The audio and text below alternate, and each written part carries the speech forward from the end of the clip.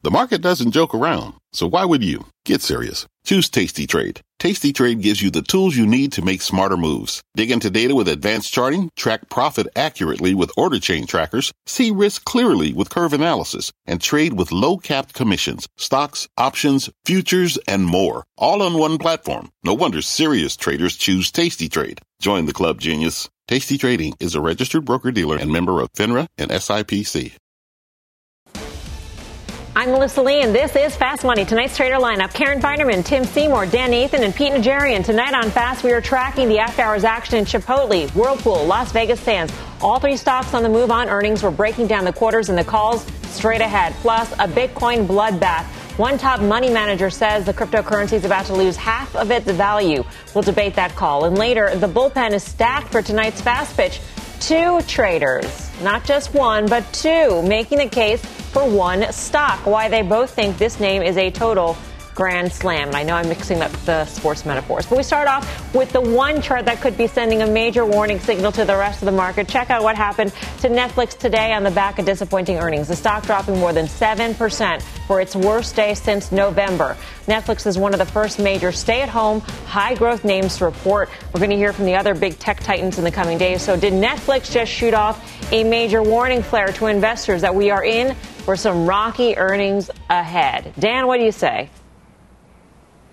Yeah, well, listen, Mel, if you think back to January when the company, Netflix in particular, had blowout subscriber numbers, the stock gapped up, I think, 14% to a new all-time high. And what did it do over the next couple of weeks? It gave all of that back. So here we are now into this print, and they disappointed. The stock down 7.5% today doesn't seem really that horrible if you think about it. This stock in particular has been range-bound for months and months and months. I'll just tell you this, though. I see a lot of those stay-at-home names not acting particularly well. So it may not be great for them. And then the last thing about tech I'd just say is that we've seen this move into mega cap names over the last few weeks. We've seen Apple, Amazon kind of mount some moves. We've seen Microsoft and Alphabet do pretty well. Also, I think those are really dragging up the S&P 500. And then some old tech. We have a chart of Oracle going back 20 years. This thing went parabolic over the last few months. And then Jim Cramer caught my eye today on Twitter, as he often does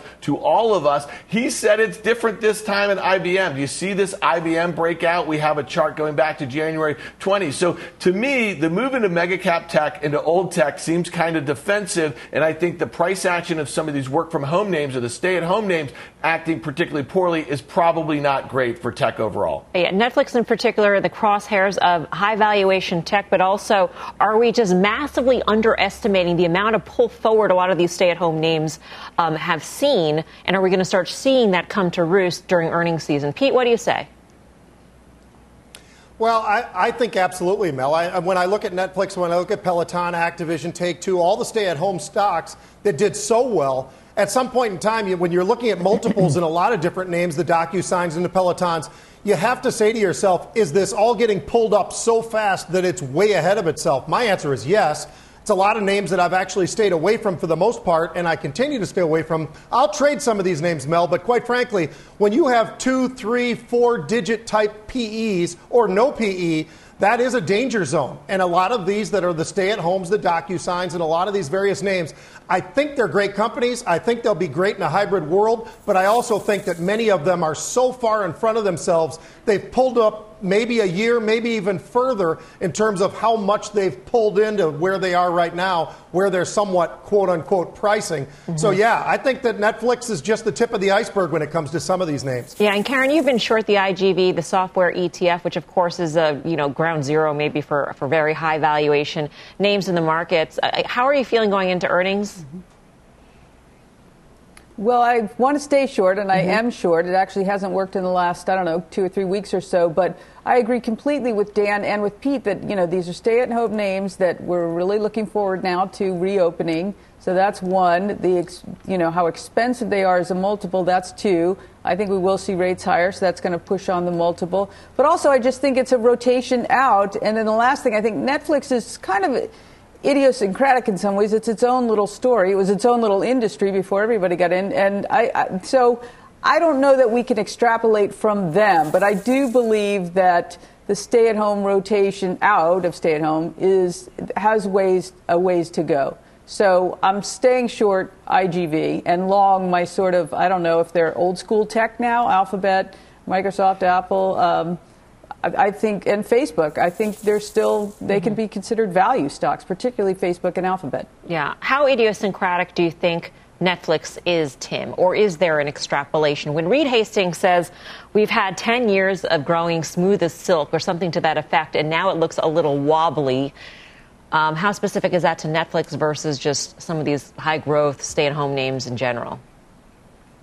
Yeah, I mean, building on, everyone had said something a little bit different here. Mm-hmm. I'll weigh in on, I think Netflix issues are Netflix issues. Netflix came into this as a high multiple stock. It came into COVID as a high multiple stock. But by the way, it came into COVID with a great chart. It wasn't just that this was suddenly a stay-at-home stock. This was a stock that was re-rating. It was re-rating around free cash flow. It was re-rating about starting to maybe pay down some of that debt and break free on some of that heavy capex. But look, I think the story that Reed Hastings you've highlighted, he's almost welcomed competition. The commentary since this earnings number is, hey, you know what? The competition's kind of gotten a little fierce around us. I mean, that's my interpretation of this. It used to be that the fall of linear TV had room for many boats. Well, you've got many boats. And I just think that this is a case where it is a high multiple stock. It is a stay-at-home stock, but very different dynamics to me. And I don't think Dan's saying this or Karen's saying this, but than Zoom and Peloton. I think this is a case where the streaming space is incredibly crowded. I think Netflix, a lot of people where they were 2 years ago saying out of nowhere they had the best content, or a year ago that's what we would hear about Netflix. That look out Disney, can you even keep up? Meanwhile, I think this is really about, hey, guess what? Disney's content, I think, especially now that we're seeing this quarterly kind of crank process by their studio, is I still think the bar to clear. So. Yeah. Yes, I think it's particular to Netflix, but I also think that the high multiple tech stocks are to be watched. I mean, if you remember back to, I want to say 2 years ago or so, when Reed Hastings was talking about competition, he didn't view competition strictly as other streaming services that would be launched. He also viewed, for instance, video games, things that get people's attention, capture people's eyeballs, as competition. And with the reopening here upon us, that competition, broadly speaking, has just expanded tremendously. The competition is going to have dinner with a friend now. The competition is actually going to a movie. All these things that we have not been able to do for the past year, all of a sudden becomes Netflix's competition. That said, Dan, the slate of content is only going to get stronger later this year. They're still on track in terms of profitability and free cash flow. Should we look at this dip as an opportunity? Well, Mel, you just said it. I mean, that was the thing that got investors excited back in January when they announced their Q4, and it was that free cash flow improvement because they had been investing in all that content. So now we're going to have this big gap between what the content that they have right now, what's been taken off and gone back to the streamers like Peacock and Hulu and some of these other Disney Plus, obviously. So listen, to me, what you're really talking about here is the attention economy, right? So now we have, as the kids say, stuff to do in IR. Guy's not here. He knows what that means. And then you also have, what are we talking about this week with Apple and Spotify? We're talking about podcasts. I mean, the list goes on and on of the things that are really vying for our attention here. And I think Reed Hastings was right a couple years ago. They're just in a very different competitive spot right now. So to me, I think this stock remains range bound. And Pete said it really well. I mean, really, they pulled for a lot of behavior. This company was not growing subs in North America coming into the pandemic. So I suspect they're likely to see a deceleration, a lot of the metrics that people got excited about in January, and that's why this stock remains range-bound in my opinion. Look at Pete's background. I think that he's going to be going to that beach down there instead of streaming some sort of Lupin or whatever, French movie that he's going to watch. But Pete, would you say that this could, in fact, be an opportunity in Netflix here with this pullback? You know what? I don't know that I do see that as an opportunity. I agree with what Dan's saying. I think that there's a lot of different aspects of what's going on with Netflix specifically and what they were able to do and what they did draw forward when we talk about the pandemic. But coming out of the pandemic, yeah, there's sporting events, there's concerts. You just mentioned a bunch of different areas, Mel, that I think are going to attract attention and eyeballs. There's only so many hours in the day.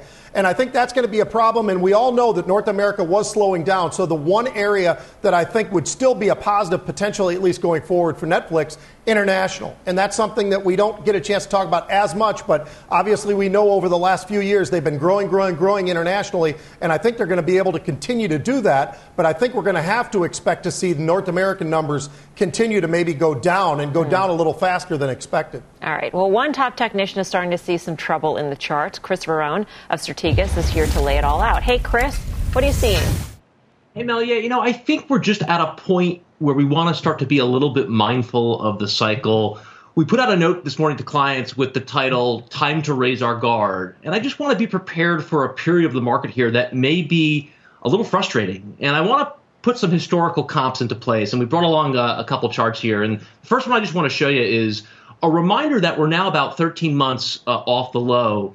And when you look historically at the two historical analogs that we comp closest with, the first year off the 82.09 low, it was roughly in this kind of 13, 14 months off those bottoms where markets began to run into some trouble. Now, none of this proved fatal, but it can prove frustrating. So I want to be aware as we start to move into the weaker seasonal stretch of the calendar, we are competing with this collision of expectations and reality. And the first year of a new bull market, it's very easy to beat expectations. In the second year, that gets more challenging.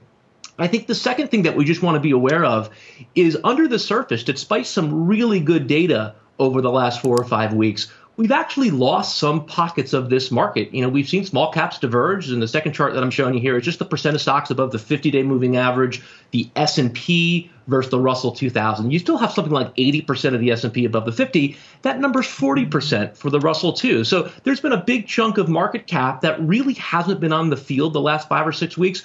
I just think it's something we want to draw our attention to kind of in preparation for this weaker seasonal period. And then maybe most importantly for us, just in the context of leadership, looking at this third chart, which is consumer discretionary relative to consumer staples, we printed a 10% retail sales number last week, and we've actually had consumer discretionary underperform in the aftermath of that. So I think this all speaks to an environment where the expectations are pretty big, and it might not be as easy to live up to that going forward. So I want to focus on some names right now that I think in this little bit more challenging environment can offer some relative strength. And there's one in healthcare, Amgen, which has been essentially dead money for the better part of the last 7-8 months, starting to break out here, getting it up through that 260 level we think will be a big deal. It's also started to turn on a relative versus the S&P. So we've seen the relative improvement improve. We've seen the stock push up against 260. I think it's on the verge of breaking out. And I also find it really curious if we go on to the next thing here, that despite some really strong data, all the gold stocks have actually started to firm here. Here's Newmont Mining, NEM, just on the verge of breaking out above that 65 range. Again, a nice turn relative to the S&P. So I think in an environment where we're working towards a more difficult part of the calendar, where the comps are really aggressive, we just want to be on guard for some of these more defensive groups starting to show some leadership. We see it with pharma and biotech. We see it with gold here as well. So can we broaden that statement out, Chris, and say, Amgen or healthcare, XLV is very multifaceted, let's say? Yeah, absolutely. And when you look at what some of the big weights are in there, they're all kind of getting better. I mean, I think it's remarkable that since the vaccine pause, J&J's actually outperformed. That's important information, right? We always look for examples in this business when things don't go down when they should. J&J should have gone down on that news. It didn't. Pfizer has firmed. Bristol Myers looks better. AbbVie turning up. So I think there's a collection of these big cap healthcare names and a collection of gold stocks that are firming here as well. All right, Chris, good to see you. Thank you. Chris Verone of Strategas. I asked about XLV because, as you remember, Carter Braxton Worth of Cornerstone Macro also recommended healthcare as a defensive area of this market. So two strategists within the past week, two strategists, not just strategists or technicians, but two in the pantheon of technicians have recommended healthcare, Karen. Yes. I like healthcare. I mean, I've focused mine on big cap pharma, just a collection of, Lilly, AbbVie, Pfizer, Merck, Bristol Myers, just because in the hunt for value, these are really value stocks. And I know you always, there's the bear case of, is the government going to be negotiating prices more heavily? And they're always sort of a target. I don't think they are so much of a target anymore. But these PE multiples and these, I don't buy things for dividend yield, but I'm not going to hold it against them that they have a good yield. So I like the space. It's moved a lot in the last 2 weeks, but I still think it has room to go. It's hardly close to frothy. Chris liked the miners, and he had a little hat tip to Johnson & Johnson and the price action, so I have to go to Tim on these two. Yeah, I've mentioned I like J&J. I think the pharma, it's not just pipeline, but I mean, pharma growth is kind of upper single digits, more than peers, I think, there, and medical devices. But the gold call is really cool because, the great irony, of course, is that everyone's been talking about Bitcoin as they should have. We've seen some consolidation there. Gold's been left for dead. Look, if you like the miners, you have to, I think, like the metal, at least at this part of the cycle, because a lot of the low-hanging fruit in terms of balance sheet cleanup and whatnot is out of the way.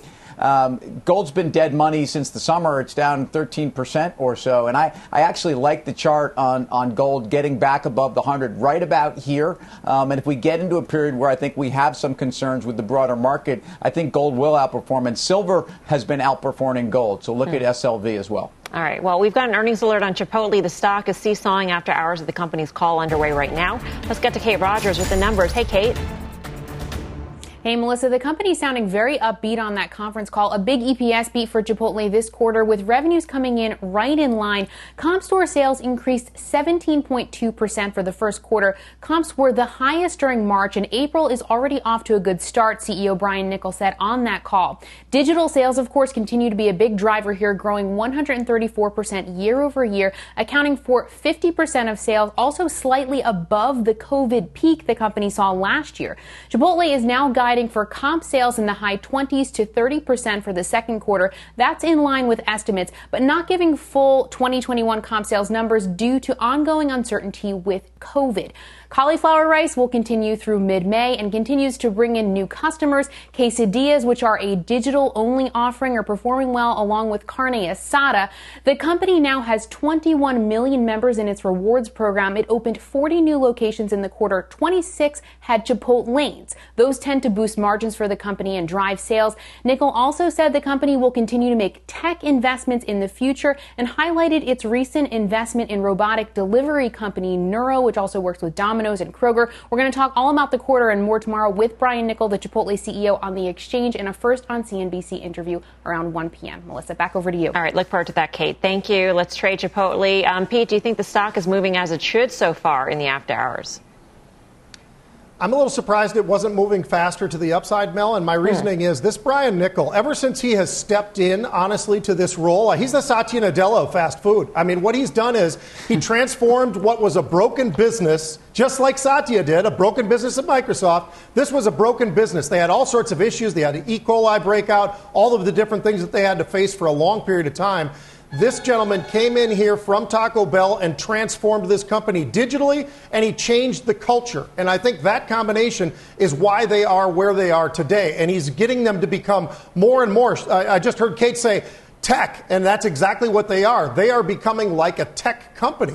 And that's what they are in terms of the digitalization of what they're trying to do going forward. And I think it's a really, really interesting concept. Yes, they traded a premium valuation. I think some of that will start to come in a little bit because they're getting so much growth that at least we're starting to see that valuation level will drop down a little bit. If you look at the full year, and I think the most important thing is Raymond James came out just a couple of weeks ago very, very bullish on this company. They didn't wait to hear the numbers. They didn't wait like everybody else and wanted to react the next day like we saw on Netflix today, where everybody suddenly looked at those numbers, everybody downgrades it. This particular analyst came out with a lot of very positive talk about what's going on at Chipotle, and I think he's exactly right. In terms of the full year, though, how can analysts be so sure? I mean, Kate just said COVID uncertainties is what the CEO said. And Chris, I love this phrase that Chris Barone used, the collision between expectation and reality. And are we going to see that this year maybe with Chipotle, Dan?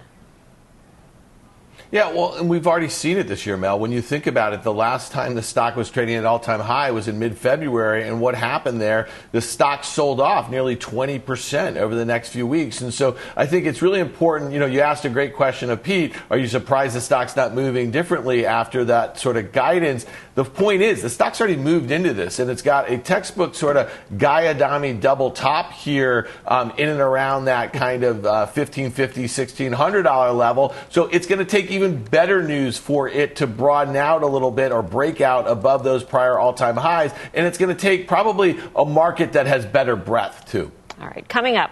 Bitcoin bulls beware. One major market mind is calling for some serious crypto carnage, why he sees Bitcoin losing, get this, half its value. The details straight ahead. But first, we've got a double earnings alert for you. Whirlpool and Las Vegas Sands both on the move in the after hours. We'll get you all the headlines after this quick break.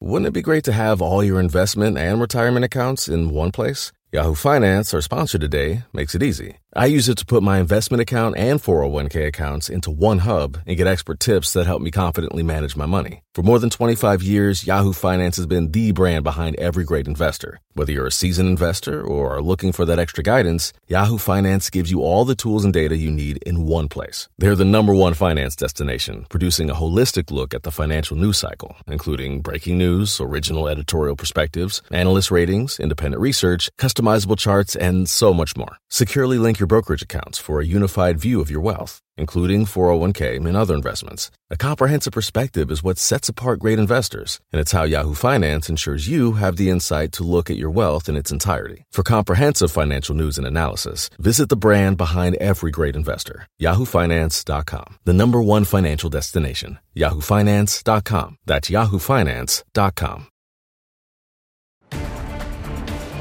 Welcome back. We've got earnings alerts on Whirlpool and Las Vegas Sands, both stocks on the move after hours. A full team coverage standing by to break down the results. Contessa Brewers digging in on LVS. We kick things off with Seema Modi and more on Whirlpool's quarter. Seema.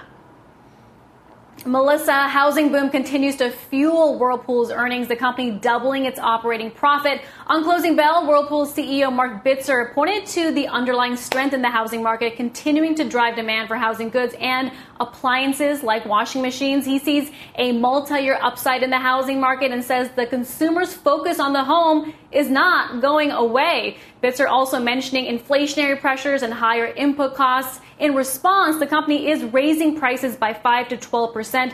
The company joining the likes of Kimberly-Clark, Procter & Gamble, General Mills, and Coca-Cola that are also hiking prices due to this raw material situation we're in right now. Looking at shares of Whirlpool higher in extended trade and up about 30% year to date. Mel? All right, Seema, thanks. Tim, I go straight to you. You fast pitched this one and look at it now.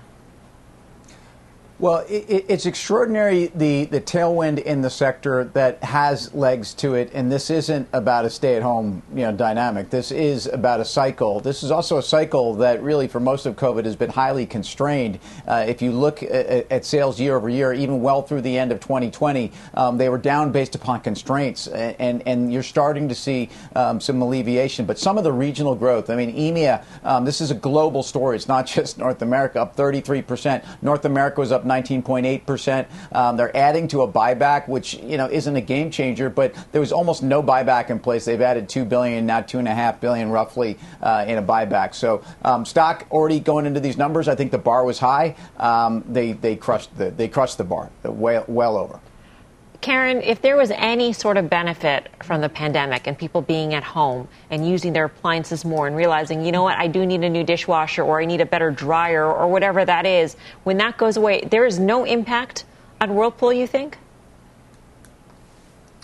I think there will be an impact eventually, but I don't know when that's going away. Remember, on top of that, people being at home and using that new washer dryer, remember home building also. Right. So and home builders are they're in a huge bull market. So I think we're going to see that for some time, this continued demand. And remember, their business is also is worldwide. So areas like Latin America, they're behind us. They've got further to run before, they come back. We're a lot closer to coming back. So I mean, on so many metrics, this quarter was phenomenal. As Tim said, the bar was very high. It actually made me a little bit nervous how high the bar was, given what great housing numbers we've seen, and yet they stepped over it. But to me, the most important thing, and it's broader than just Whirlpool, is the giant expansion in their margins. Despite having raw material costs up 5%, they were able to get a 6+% improvement in their margin by pricing and mix. So that's, to me, what I think is going to be the theme of this earnings season. What are companies able to do with those higher costs? Yeah. How much can they pass them on? Do they have pricing power? Let's get to Las Vegas Sands here. Also on the move in the after hours, let's get to Contessa Brewer with all the details. Contessa. The call just wrapped up here, Melissa, and the chairman and CEO, Rob Goldstein, blamed the quarterly results squarely on the pandemic. He says it's impossible to predict when air travel will return to Singapore because neighboring countries are still struggling with these resurgent infections. We're told, though, slot business has been strong in Singapore and that vaccinations are starting to return that country to something resembling more normal. In March, Macau started to pick up. The junkets, or what they call VIP, have been slow, though. The COO of Sands China, Grant Chum, says it stands at 20% of pre-pandemic levels. But premium mass, now these are the big spenders who come in outside of an organized junket. They deal directly with the casinos. That's now at 50% of pre-pandemic levels. They're expecting that trend to continue. On the verge of seeing the border between Hong Kong and Macau potentially reopen, they said on the call. And Las Vegas, of course, is booming. We dived into that a bit. Good news for Apollo and V2, which are buying the operations and the real estate here. And one more note. The late Sheldon Adelson used to start these calls with, "Yay, dividends!" It stood at 79 cents last year before the company had to yank it because of all these closures. Patrick Dumont, Sands COO, says it is still the cornerstone of the company's plan to return capital, but the dividend can't be restored until operations return to a baseline level. They're hoping that will be some $500 billion, $5 billion, rather not $500 billion in Asia. Melissa. Adelson was also very anti-internet gaming, Contessa, and I'm wondering how that has changed under the new leadership. Yeah, on the call, and I quote here, Rob Goldstein said, "We have a voracious appetite to be in that space." He says it's going to happen in North America, potentially in Europe or South America, not in Asia. And he says the good news is because we sold the Las Vegas properties and operations, we have the capital to invest in it. We're going to go into it in a way that is smart and targeted. Yeah. Contessa, thanks. Contessa Brewer. Pete Najarian, how are you feeling about LVS or maybe some of the other casino stocks? Yeah, Mel, especially LVS, obviously the international exposure is what we're talking about here. It's always been. I mean, that's where the revenues really come from. So they are still dealing with it, as Contessa was defining to us. They're still dealing with a lot of different headaches and the variants and everything else. I do think, however, when we start to see that opening start to really accelerate, which I believe we will, we'll start to see the vaccines, I think, distributed much faster. And because of that, I think going forward, I think there's the sky is the limit, quite frankly, for a company like this. I loved your question, too, about the internet gambling, though, Mel. I think that is the real key. They've got to get themselves logged into that spot, and they have the cash to do it. They can do it. They will do it. It sounds like it's an absolute automatic they're going to do that. I think that combination means that this stock can go a lot higher in the future. The question here, though, is do you want or would you rather be more exposed to a Vegas casino operator as opposed to the international revenues with the U.S. right here at reopening? Dan?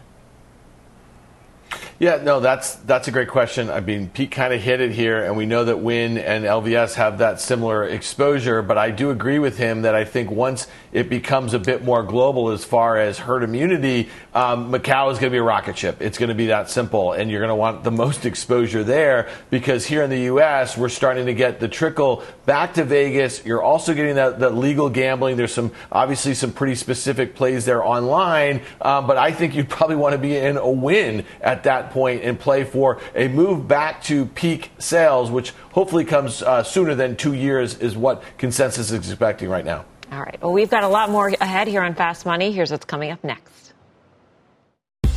The Alibaba Blues. What's got the stock stuck in a funk here? The details in that trade ahead. But first, we've got to reach for the stars. Over the fence, World Series kind of fast pitch for you. Karen and Dan are both taking the mound, making their bull case for the same stock. Grab your Cracker Jacks, because you're not going to want to miss this. We've got that and a lot more when Fast Money returns. Every day, thousands of Comcast engineers and technologists put people at the heart of everything they create. Like Oluseyi, a Comcast engineer who grew up bonding with his dad over sports. This inspired him and his team to create AI Highlights technology that uses AI and machine learning to detect the major plays in a sporting event. So millions of fans have a way of catching up on their favorite sports. Learn more at ComcastCorporation.com. Okay, I'm speaking right to you, Dan. I'd agree with you, but then we'd both be wrong, right? Remember that iconic Fast Money moment? Well, times have changed. Karen and Dan are now teaming up for a fast pitch. They're both taking the mound tonight to pitch their best idea. They arm wrestled earlier to see who would go first. Guess what? She won. Sherwin won. So she is the starting pitcher. So Karen, take it away. Yeah, so our fast pitch, our collective fast pitch is Viacom. So Viacom, obviously a lot in the news lately. It was an innocent bystander in a speculative frenzy. The stock went up, I think, slightly north of 100. Guy always says stocks take the escalator up and the elevator down. This was a rocket ship up, an elevator driven by a margin call down, the likes of which we have never seen. So for me, I always come back to valuation. So here we are at about 10.5 times earnings. And the linear business, we all know that there's a secular decline there, but this still has tremendous value. And we will see improvement in ad spending as the world reopens. And there's a lot of value in that legacy business that they've still been able to sign up new cable deals. So it ain't dead yet. The other part is Paramount Plus, right? So this is a new streaming service. CBS All Access became Paramount Plus. And we'll see the numbers soon. They're going to start a $4.99 subscription, I think, in June. And if you take out what some reasonable valuation of the legacy business, you have streaming business that trades at a significant discount to Netflix and to Disney, as it should. It should trade at a fraction to those, but it shouldn't trade at this fraction, which is tiny. So that's another chance for more value. Put that all together. I'm long Viacom. I bought a little higher than here, bought a little lower than here. If I own none, I would buy it right here. All right, let's bring in the relief pitcher. Dan, what is your case? Always relief to Karen here. I'll take that spot. I mean, listen, I think the valuation case she makes is a great one here. When you think about that Paramount Plus business and you think about this stock trading at about 10 times and you expect, earnings and sales to be rising over the next few years here, you have a stock that, is really cheap. And if it was just to be revalued on that one portion of their business, I think you have a stock that's probably at least $50 here. So when you look at that chart that we have, I mean, Karen just mentioned an innocent bystander here, but they took some good advantage of that move. At $85, they sold, over $2 billion worth of stock. They have that on their balance sheet here. And if you also look exactly where this stock stopped, to the penny, as our friend Carter Braxton Worth would say, it was right at that breakout from early January here. So there's really good technical support. They just raised some cash. They have some probably really favorable comparative valuation here. So I like Karen's setup here. I think it makes sense, playing for a move back above 50 in the not so distant future. Tim has a question for somebody, either Karen or Dan. Yeah, well, no, I think I got to talk to the starting pitcher here who was painting the corners there early. And Karen, so you talked about kind of just some of the absurdity of the move. How much of this, and Dan has talked about this too, how much of this is really just the chaos of the capital markets versus a streaming business that I think the market doesn't impute enough value to relative to really where they are. People didn't think they were going to be here a year ago. Right. Well, first I want to establish, was I taken out do I have a relief pitcher because I was taken out of the game, or I just did such a good job that I said, okay, that's enough? You know what? I'm not sure. We're just not equipped in this metaphor to have two people, so we're just sort of, we've got aces on the mount, like all sorts of mixed metaphors here going on. So just look past it. What's your answer? All right. So this shakeout, I don't think we saw giant puke out at the end of March, and then some more dribbling of puke out, and I think that's what this last bit was. They don't tell us exactly why, but I think this dynamic was so much more the unwinding of the Archegos and everybody else who lent money to them disaster than it was a commentary on streaming. So we haven't even really seen that yet. And I'm hoping they get some more credit than what I think is embedded there, which is not a lot. All right, no more questions. It is time to vote. Are you buying Karen and Dan's pitch on Viacom CBS? Only 2 traders vote today. Pete, what do you say?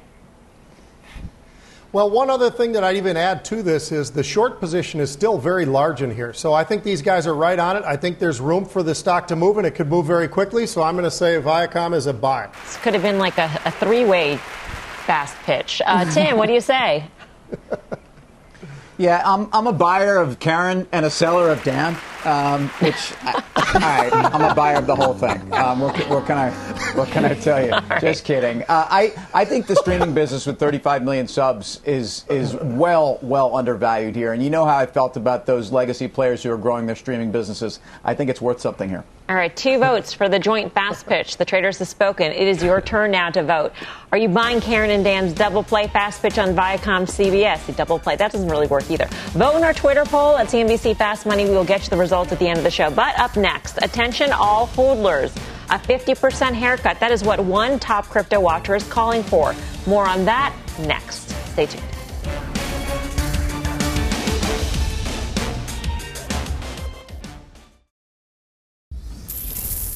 Welcome back to Fast Money. Bitcoin feeling the blues again today. The cryptocurrency is now down nearly 15% since hitting a record just before Coinbase started trading last week. We asked then, has Bitcoin hit its peak? We'll listen to what Guggenheim CIO Scott Minerd had to say this morning about where prices are going. Given the massive move we've had in Bitcoin over the short run, things are very frothy, and I think we're going to have a major correction in Bitcoin. And I've said it before. I think we could pull back to 20 to 30,000 on Bitcoin, which would be a 50% decline. You might recall back in November, Guggenheim disclosed in a regulatory filing that its Macro Opportunities Fund held the right to invest up to 10% of its net asset value in Grayscale Bitcoin Trust, GBTC. So where do we think Bitcoin is right now, Dan? Well, it's interesting. I mean, if you go back and just look at the history of Bitcoin, it's had no shortage of 50% peak to trough declines, and it's still much greater. So on this year alone, it's up, about 100% year over year. It's had some peak to trough declines. I think the largest one was in January, about 30%, but they've gotten smaller each month since then. Then it was 26% in February. Then it was 18% in March, and this one is about 15% now. So I think there's a lot of hodlers, as they say, who would welcome a very healthy pullback, get out some of the weak hands and let them reload, because these people, where their price targets are, Mel. They're much higher than 65,000 where it just was last month. Yeah, and let's be clear, Minerd is overall a bull on Bitcoin. This is a short-term phenomenon he's forecasting here. What is interesting, too, though, is the search. We see this in the stock market. Something goes up, and so there's a search for an alternative asset that will have the same sort of beta. And we're seeing this in some of the altcoins, and not even talking about Ethereum. But if you take out Bitcoin and Ethereum, the rest of the coin universe, that market share has actually gone up to 34% from 16% just in the past 3 months, according to Pantera. And so this is an interesting sort of phenomenon that we are witnessing, Tim. I'm not even going to bring up Dogecoin. There are plenty of other altcoins out there that are not created as jokes. So there are plenty of other places to go on this. Yeah, I'm not going to comment on Doge. By the way, Pantera, great fund, incredible heavy metal band. I know you know that, Mel. I have no idea. So if you look at what's going on in the broader market, I think the validation here institutionally is something that just continues to grow. Scott could be right, and I think Dan is right. And in fact, look at January, February, and March, where I think we had pullbacks of 20 to 30% in each month, where we all kind of said, so what? I think the broader digital universe is really the question of where's their efficacy and which are truly the underlying ones, and I think Ethereum right now clearly has a lot of momentum behind this being the backbone of what much will be built. Whether that is true or not, that is an argument that's not terribly frothy yet. Yeah, I mean, if you believe in all this DeFi going on out there, then you probably believe in Ethereum at this point. Pete, just your quick thoughts on crypto here. Yeah, Mel, I think if you're looking for volatility in this marketplace, that's where you want to look right now, right? I mean, we're trading at a 17 VIX, 18 VIX, and it's been very, very tight recently and staying in there. But if you want a little volatility, it certainly is there. I'll tell you what, Scott Minerd, I have all the respect in the world for him. I think he's one of the smarter guys on Wall Street. And he is very, very accurate oftentimes as well. So for him to say that, I don't think he's just saying that just, throwing it out there. I think he actually believes that, and I think that that's a possibility. I don't know that it's a strong possibility, but certainly with the move that we've seen just this past weekend, 61,000 to 51,000 to open back up at 56,000. I mean, that shows you what kind of a volatility we're talking about. Yep. Coming up, bye Baba. Shares of the e-commerce giant under pressure this week. The traders are breaking down the move next. And don't forget to vote in our fast pitch. Are you buying Karen and Dan's case for Viacom CBS? Head to Twitter at CNBC Fast Money to weigh in. The results are coming up, so stay with us.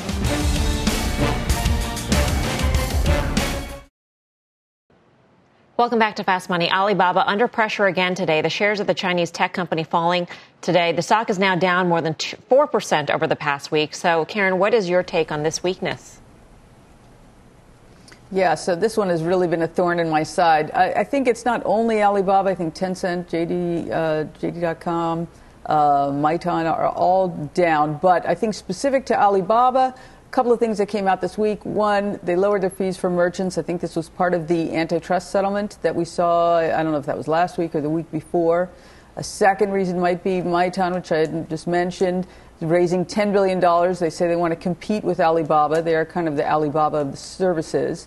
The third thing is Jack Ma. There was a story earlier that was sort of, I don't know if it was officially denied that he would be selling his ant. I actually think isolating Jack Ma from the story would sort of be a positive if that happened. One thing I saw today, and I wondered if this hangs on it, is that SoftBank was increasing their margin loan backed by their Alibaba stock to $10 billion. So, we're all kind of sensitive to the idea of stock that's being a collateral for a margin loan. I don't know if that was weighing on it as well. Mm-hmm. I think the stock was just so sick of going down every day, it actually managed to end the day only down very slightly. I put on this today a 240, 260, 1x2 call spread for May 21st, which is their earnings. Maybe I'll call it into options action on Friday, see what people think, or maybe Pete can opine. I don't know. I thought I wanted more exposure. That would blow up on the Twitterverse, that's for sure. Tim, do you think that this Baba weakness is just sort of the anti-monopolistic crackdown that Beijing is imposing on dozens of internet companies there? Yeah, and I think that you remove the value of, again, some of the investments in the Ant and, even Alipay. And I think, I love the fact that there's a fine that's been paid and a page turned. And I think not a lot of look back on this. I think their GMV, their dominance is not really rooted in pushing merchants around. I mean, Tmall and Taobao are just dominate. And if you want to do a sum of the parts on this, just their e-commerce business and just their cloud business, this is a $250 stock. Doesn't count $28 of cash on the balance sheet. Doesn't count $40 a share in media assets. Doesn't count $10 a share in some of their broader investment services. So I think there's a lot of sum of the parts value here. I think there's naturally concerns about Big Brother in China. I think it's overdone, but the stock trades awfully, and it's been frustrating for me and Karen and other shareholders. Yep. All right, coming up, Intel earnings are on deck. Why options traders are betting on a major surge for the semi stock. We'll bring you the trade. Stay tuned.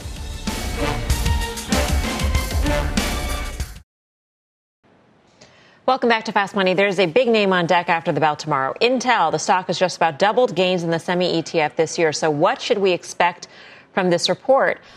Pete, you mentioned the Satya Nadella of Chipotle. I mean, is Pat Gelsinger going to be the Satya Nadella of Intel?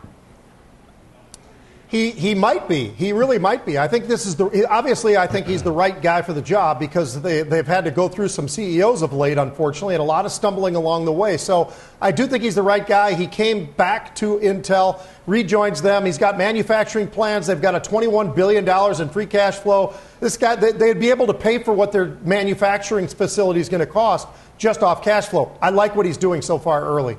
All right. Well, let's bring in Mike Coe to get a preview of what is the setup for Intel in the options pits. Mike, what do you see? Yeah, so despite the fact that Intel has lagged the broad market and lagged the semis over the course of the last month, call option volume has significantly outpaced put option volume for the last month or so, and that was true again today. Calls outpacing puts by about 2-1. The most active options were the weekly 67 strike calls. 9,600 plus of those were trading for about 44 cents. That's implying a more than 6% move to the upside if those calls are going to be profitable. So it does seem that some institutional traders are betting that the languishing stock could actually turn around this following earnings. All right. Mike, thanks for that. Mike Coe, for more options action, be sure to tune into the full show. That is Friday, 5:30 p.m. Eastern Time. It is the last call to vote for Karen and Dan's Fast Pitch. Do you think Viacom CBS is a buy? Head to our Twitter poll at CNBC Fast Money. We got the results after this quick break.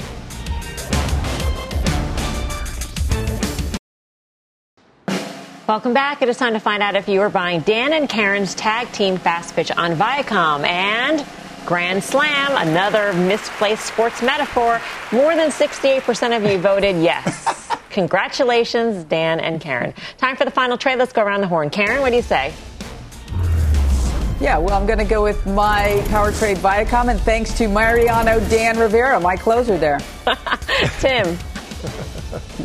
Your metaphor was fine, Mel. Alibaba's also fine. Thank you. All right, Pete. I'm going to go with Facebook, Mel. I think it's going higher. Dan.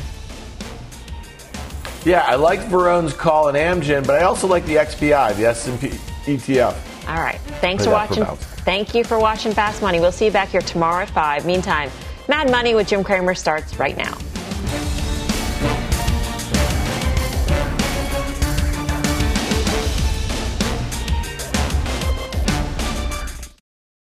With the Wells Fargo Active Cash Credit Card, you can earn unlimited 2% cash rewards on purchases you want and purchases you need. That means you earn 2% cash rewards on what you want, like season tickets to watch your favorite team, and 2% cash rewards on what you need, like paying for parking. That's the beauty of the Active Cash Credit Card. It's ready when you are, with unlimited 2% cash rewards. The Wells Fargo Active Cash Credit Card. That's real life ready. Terms apply. Learn more at wellsfargo.com/activecash.